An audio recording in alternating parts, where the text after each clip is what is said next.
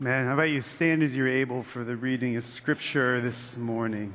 This morning we are continuing through the letter of 1 Corinthians. This morning we will be reading from chapters 9 and 10. For though I am free from all, I have made myself a servant to all, that I might win more of them. To the Jews I became as a Jew, in order to win Jews. To those under the law I became as one under the law, though not being under the law myself, that I might win those under the law. To those outside the law I became as one outside the law, not being outside the law of God, but under the law of Christ, that I might win those outside the law. To the weak I became weak, that I might win the weak. I have become all things to all people, that by all means I might save some. I do it all for the sake of the gospel, that I may share with them in its blessings. Do you not know that in a race all the runners run, but only one receives the prize? So run that you may obtain it. Every athlete exercises self-control in all things. They do it to receive a perishable wreath, but we an imperishable. So I do not run aimlessly. I do not box as one beating the air, but I discipline my body and keep it under control, lest after preaching to others, I myself should be disqualified. And then chapter 10. All things are lawful, but not all things are helpful. All things are lawful, but not all things build up. Let no one seek his own good, but the good of his neighbor. Eat whatever is sold in the meat market without raising any question on the ground of conscience. For the earth it is the Lord's and the fullness thereof. If one of the unbelievers invites you to dinner and you are disposed to go, eat whatever is set before you without raising any question on the ground of conscience. But if someone says to you, this has been offered in sacrifice, then do not eat it, for the sake of the one who informed you, and for the sake of conscience. I do not mean your conscience, but his. For why should my liberty be determined by someone else's conscience? If I partake with thankfulness, why am I denounced because of that for which I give thanks? So, whether you eat or drink or whatever you do, do all to the glory of God. Give no offense to Jews or to Greeks or to the church of God, just as I try to please everyone in everything I do, not seeking my own advantage, but that of many, that they may be saved. So, Lord, as we sit in this place, I believe I hear the rain coming down, Lord. May it just be a reminder that you care for us, that you care for all of creation, that you care for the righteous and the wicked all at once, Lord. So open our hearts and our minds and our ears and our very imaginations to be formed by this somewhat obscure text. In Jesus' name, amen. May be seated. I could just listen to that all day. Don't fall asleep. It's funny, not funny.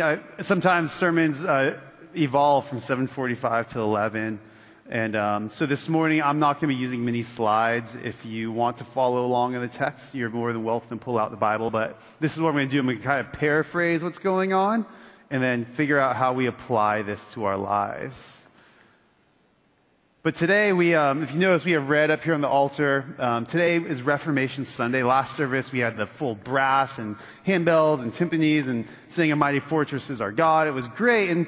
And today we remember and we celebrate that 500 years ago, a German monk by the name of Martin Luther had read the scriptures, and his eyes were took in the beauty of the gospel, that we are saved by faith through faith in Jesus, period.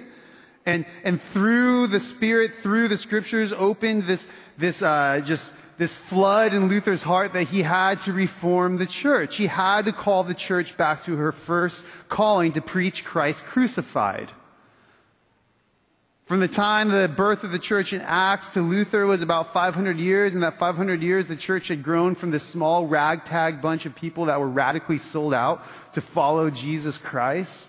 And over those 500 years, it grew with power and wealth and influence and dominated Europe.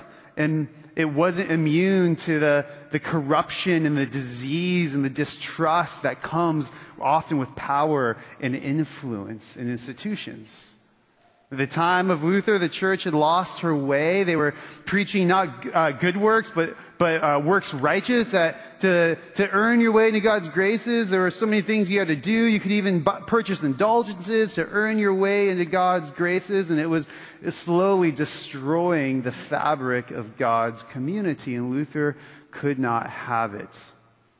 He basically gave his life to saying, guess what? Because of Jesus, you and God are good. You and God are good. I love being part of our Lutheran tradition. I love being a Lutheran pastor. I have many friends who are not Lutheran and they like to rag on us. I'm like, well, you wouldn't be here if it wasn't for us. Like, we started this whole Reformation thing. So like Baptists, non-denoms, like everyone besides Catholic and Greek Orthodox, like, you're welcome. But they kind of the straw man of our theology is like, oh, you're the ones that like teach like, doesn't really matter what you do. Jesus loves you because he died for you. I'm like, yeah, kind of, yes. Yeah, like God's love in Christ is so deep and so wide, nothing can ever separate me from God's love. But I agree with them because kind of the character is that like sometimes we abuse that and we give it license to sin, right?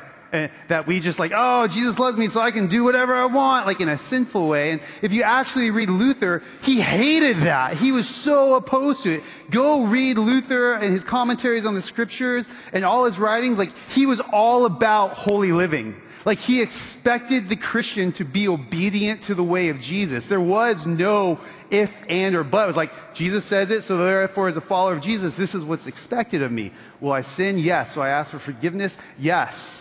But he did not have this idea of just like, do whatever you want. It's like, no, Jesus was serious about what he said.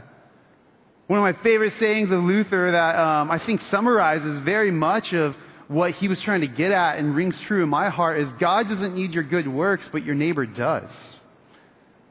Like, all the great things you do as a Christian, God's not like, whew, good job you did those, or else. All the bad things, he's not like, uh-oh, watch out. No, you're good because of what Christ has done, but your neighbor needs you to reflect that love to them. They don't even know it, but they need us to be little Christ to them. And these weren't original words to Luther. This wasn't his original thought. He simply read the scriptures. He's ripping off Paul. That's all he's really doing. Like, he's just saying, like, look what the scriptures teach. And that's where we find ourselves this morning in our text as we're making our way through the letter of the 1 Corinthians. Now, the last 2 weeks we talked about sex. So today we're talking about food offered to idols. Perfect transition. Like, it goes straight from there, like, all right, Paul, what was going on, right? But we dropped in what I just read, this long passage is in chapter 9. Actually, 8, 9, and 10 all go together. And you may be thinking, like, what does this mean for me? Like, I'm not going to the meat market worrying if the food was offered to idols. What does this mean? But for the Corinthians, this was an issue. Remember, they were first century, but first generation Christians. They didn't grow up going to Sunday school with grandma. They grew up going to the temple to offer sacrifices with grandma, and now Jesus has radically brought them into his family, and I'm sure they're going like, what do we do now? Because the world we live in still looks like what it did before we started following Jesus. How do we live our faith out in a world that is radically opposed to the way of Jesus? So chapter 8, Paul, you would have thought when it comes to like the food sacrifices, he was a Pharisee. So like Paul loved rules. He was great at setting them. It would have been easy for Paul to say, hey, eat this, not that. Don't eat this. You can eat that. Easy peasy, right? Like, I wish he did that. Like, I love rules. It makes life a lot easier, but he doesn't. He says, he basically, at the beginning of 8, he's like, hey, here's the deal. This is Anthony's paraphrase. Like, the gods that these pagans are offering sacrifices to, they're not real gods, so it doesn't really matter. Go ahead, whether you eat it or drink it or don't, like, it doesn't really matter. Don't worry about it. But then, he says, but, there might be other Christians around you. He calls the weaker ones. Maybe they're new to the faith or they haven't really wrapped their head how to get their conscience clean and all this. He says, if there's one brother like that, even one among you, don't eat the meat for the sake of their conscience. And he goes on to say, at the end of 8, like, I will never eat meat as long, like, he's just like, I'm going to be a vegan. Like, no, he didn't say that. That's why I don't eat meat. I'm just following Paul. See, I'm earning points with God. There you go. No, but he's then starts this string that he starts pulling through this whole passage of laying down these rights that he has, or that Christians may have for the sake of a brother or a sister. Then in 9:19 he says, like, I'm free from all. He's basically saying a lot of Corinthians, what's going on, he's being accused by people in the church, like, are you really apostle? Are you not? There's all this accusation, like, is your ministry legit? He's like, I'm free from all of that. Like, I know between me and God, because of Jesus, I am good. I'm free from all of it, but I'm a slave. He said he's made himself a slave to all. And then he goes on and he starts listing what I just read. To the Jew, I become like a Jew, or the one under the law, I become like one under the law, even though I'm free from the law because I'm in Christ. And he starts naming all these people groups that Paul has given his life to become like those people, to get on their level, to understand what's going on in their brain and their culture and their worldview, not condemning them and judging them, critiquing, yes, but being empathetic towards them so that they may hear the gospel and become followers of Jesus. He lays down all of his rights, all of his privileges for the sake of another. And we get to chapter 10, and to us it sounds like a hypothetical question, but he says to the Corinthians this would have been very true. Like, say your pagan neighbor, and when I say pagan, I don't mean that in like a mean way, like they were pagans, they worshipped other gods. Your pagan neighbor invites you over for dinner and you're a Christian, you've probably been like, oh no. It's like me, like, oh, holy smokers are cooking, like, oh, what am I going to eat? They actually take very good care of me. Vegetables are delicious. But, oh, what am I going to do? What am I going to do? And he says, don't worry, go to their house and just eat whatever's in front of you. Because most likely they got it from the meat market, so it's fine. You don't know if it was offered to idols, like, you don't need to worry about it. And then he says, but. If someone at the dinner party says, hey, isn't this meat delicious? It's because it was offered to an idol this morning. You have to go, oh, okay. Thank you, but no thanks. And he says that because it's for their conscience. Whether there was commentators I was reading saying there may have very likely been like another Christian servant or slave in the house, and maybe they would be offended by seeing another Christian eat of the meat. So for that person's sake, say, nope, I'm not going to take. Or as a witness to the pagans saying, no, actually, I know this was offered in worship and I can't participate in that worship, so thank you, but I have to respectfully decline. But he does it all to lay down his rights for the sake of the brother. And for Paul, this really wasn't about the food. I mean, it was in that context, but I think Paul had a bigger heart for these followers of Jesus in Corinth, of like, you need to get out of this in, out, black, white mentality.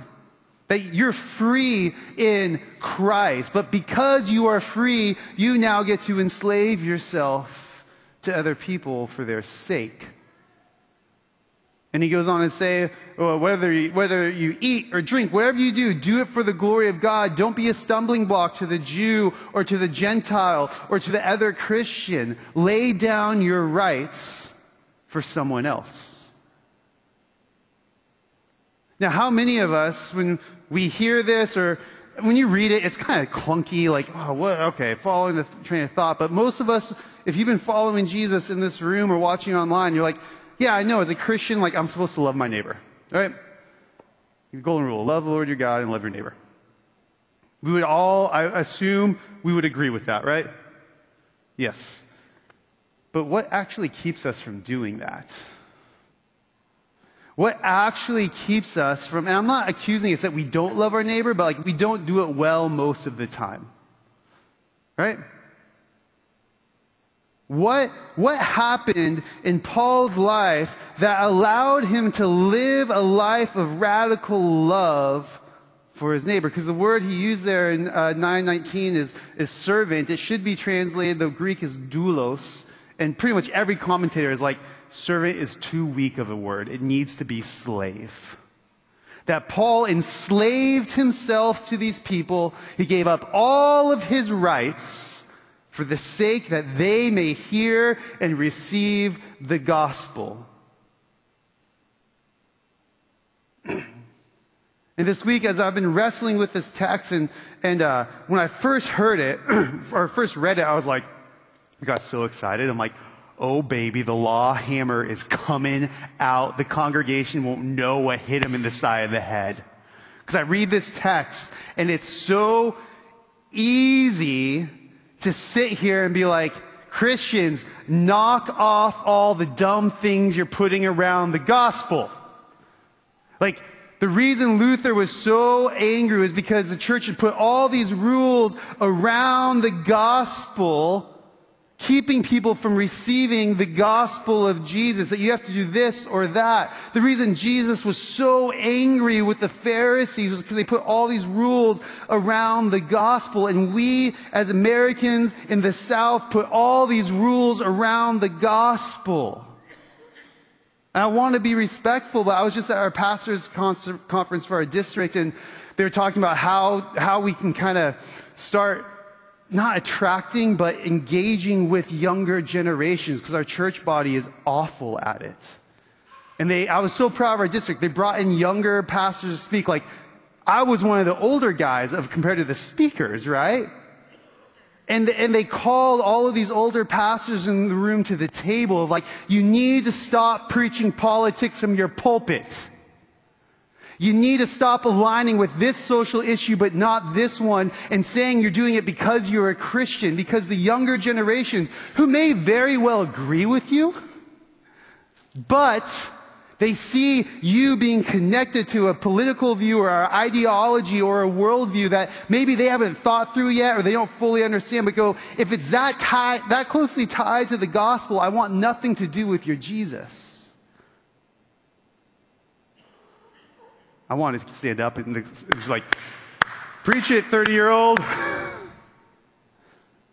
it was received well. Now, I did just bring the law.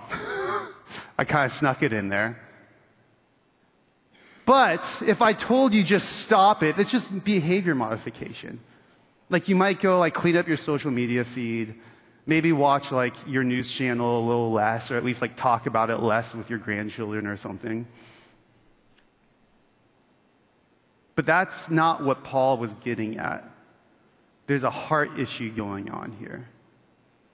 You see, the reason the Pharisees put all these laws around the laws was because they didn't believe Yahweh was enough. The reason that the church put all these laws and rules around the gospel that Luther dismantled is because they didn't believe Jesus was enough. The reason you and I put all these laws around the gospel, whether it's social, political issues, or it's just like, you gotta think this way or look this way or talk this way around the gospel, and we don't even knowingly do it most of the time, is because we don't really believe Jesus is enough.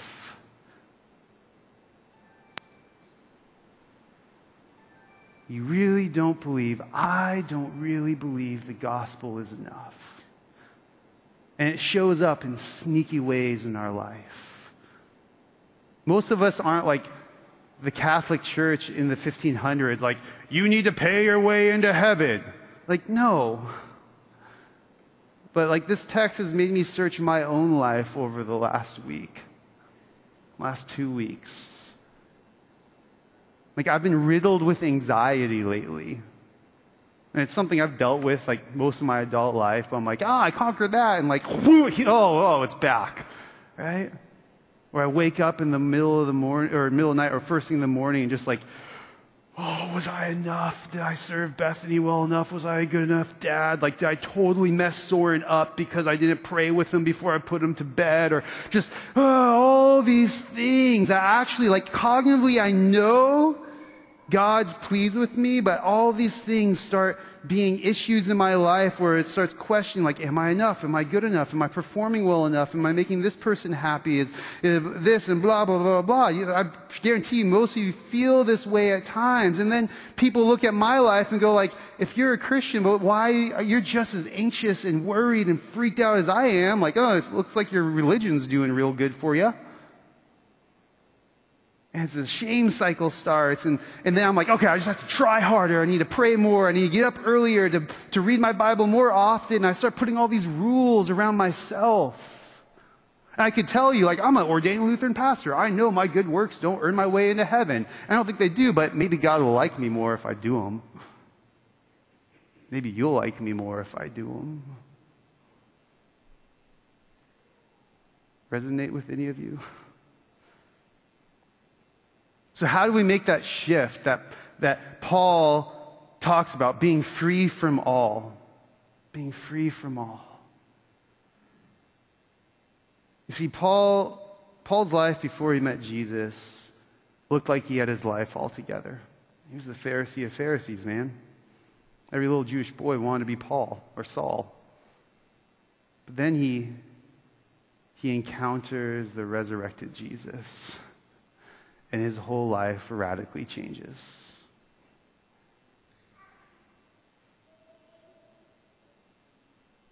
He encounters the resurrected Jesus, and his entire life radically changes.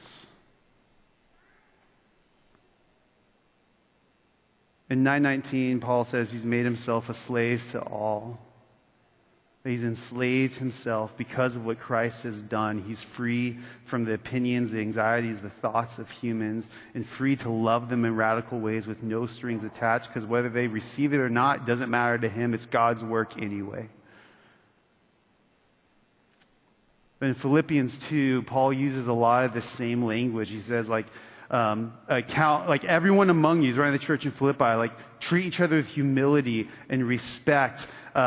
Basically die to yourselves. And you might be going, yes, this is what we're supposed to do as Christians, but how, like, what's the magic step to get there, to have this shift in our heart or our mind? And then he points to Jesus and he says, have this mind among yourselves that is already yours in Christ Jesus. Then he starts talking about how Jesus counted himself as nothing and became a doulos, a slave. That he humbled himself and became a slave to the point of death, even death on a cross. What did enslavement look like for Jesus Christ? It looked like death. And Jesus is the true human. So our truest humanity is lived out when we live and serve for other people other than ourselves.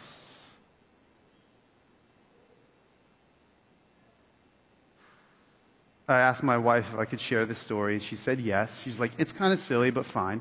The way I've seen this play in my life, like often, like I think, and maybe you do too, like I can ascend to like theological heights, and then all of a sudden I'll fully embrace like all of the teachings of Scripture, or like, oh, I'll know Jesus is enough when I go to another Bible study or hear another sermon. And like, I don't think that's how we're designed. We're actually designed to live this stuff out. Fridays are my day off, and Fridays, I'm such an amazing husband, I try to clean the house on Fridays. Now, I have a toddler, he's disgusting. Like, the floor is gross. I have a cat who's a furball. The devil lives with me. It's gross, right? Do you think I wake up Fridays and be like, time to clean, I'm so excited? No, I'll be like, honey, do you know how hard I work? I'm a pastor. I work for church people all week. I deserve a day off. I'm going to go sit there and pray and go for a walk and watch way too much Netflix. And no, I don't tell her that. I clean the house. She's like, but that makes it sound like I don't clean. Like, no, she cleans. She birthed our child. She wins forever. She wins forever, right? But over the 14 years of marriage, like I still to this day don't wake up on Friday and be like, I can't wait to clean the house. But I love seeing my wife Friday afternoon take a breath, because that's one less thing we have to do on Saturday as a family is clean. That she feels seen and heard and loved. I know me cleaning the house, her love for me does not hinge. I had to affirm that. Like, wait, you don't love me more because I clean the house. She's like, no, but it helps. Now you might be thinking like, well, you see, we only really do those things because they make us feel good. Because do I feel good that my wife feels good? Yes, right? But what if that's how we're actually designed as human beings? If Paul enslaved himself and that's how he found freedom, if Jesus, who is the true human, enslaved himself by being a servant, what if the trick to being free from all of these things we wrestle with, from self-righteousness and laws, is actually by becoming servants? That's when we lay our lives down for other people, when we die, we actually experience life.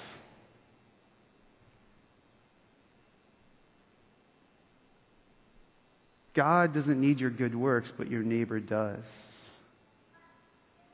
So this week, you're going to leave here in a moment, and you're going to have opportunity after opportunity after opportunity to serve your neighbors. This might be really bad pastoral advice, but like if you have an opportunity to serve your neighbor and you think it's going to make God love you more, you probably shouldn't do it. Or you should just do it because you know God already loves you and it's just your calling to love that person. Are you going to fail? Yeah. Do I clean every Friday? No. But we're good with God. That's the good news of the Reformation. That Christ has died for you. Christ has risen for you. You now have new life because what Christ Jesus has done for you. So brothers and sisters, on this Reformation Sunday, may you embrace the free gift of the gospel, and may we learn as a community of Bethany in South Austin and beyond how to enslave ourselves to those who don't look like us, who don't vote like us, who don't listen to the music we listen to, that don't look like we do. May we become all things to all men so that we may win some for the gospel. Holy Spirit, inspire us and fill us to take this obscure text about food offered to idols to see it's really not about the food. It's about loving our neighbors in radical ways. Come, Holy Spirit.